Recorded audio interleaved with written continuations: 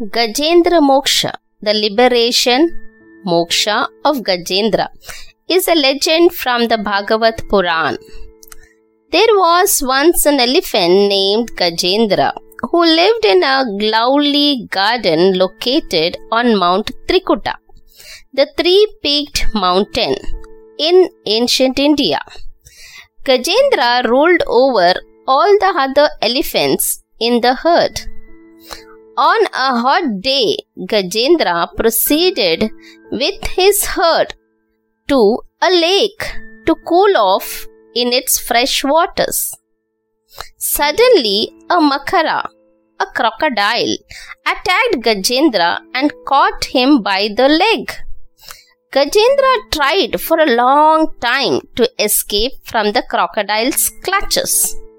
All his family, relatives, and friends gathered around to help him.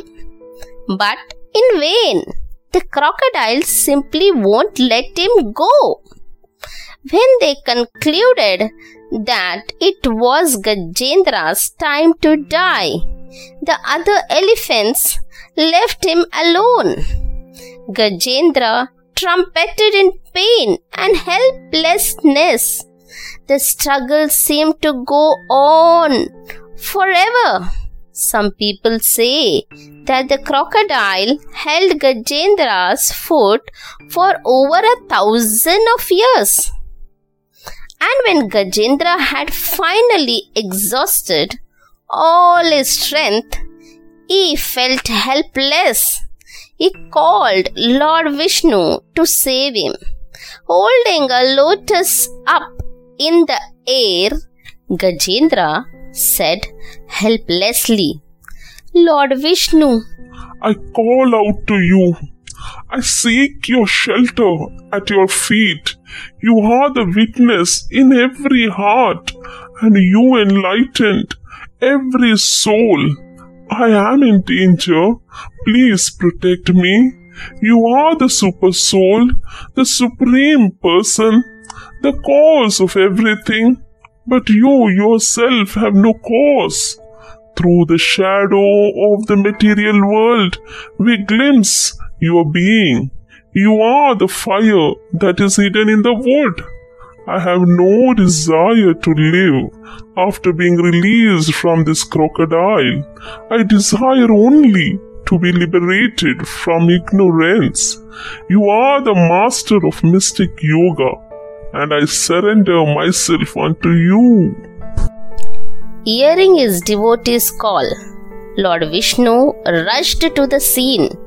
As Gajendra saw the Lord coming, he lifted the lotus even higher with his trunk. Pleased by this sight, Lord Vishnu used his sacred disc, the Sudarshana Chakra, to separate the crocodile's head from its body.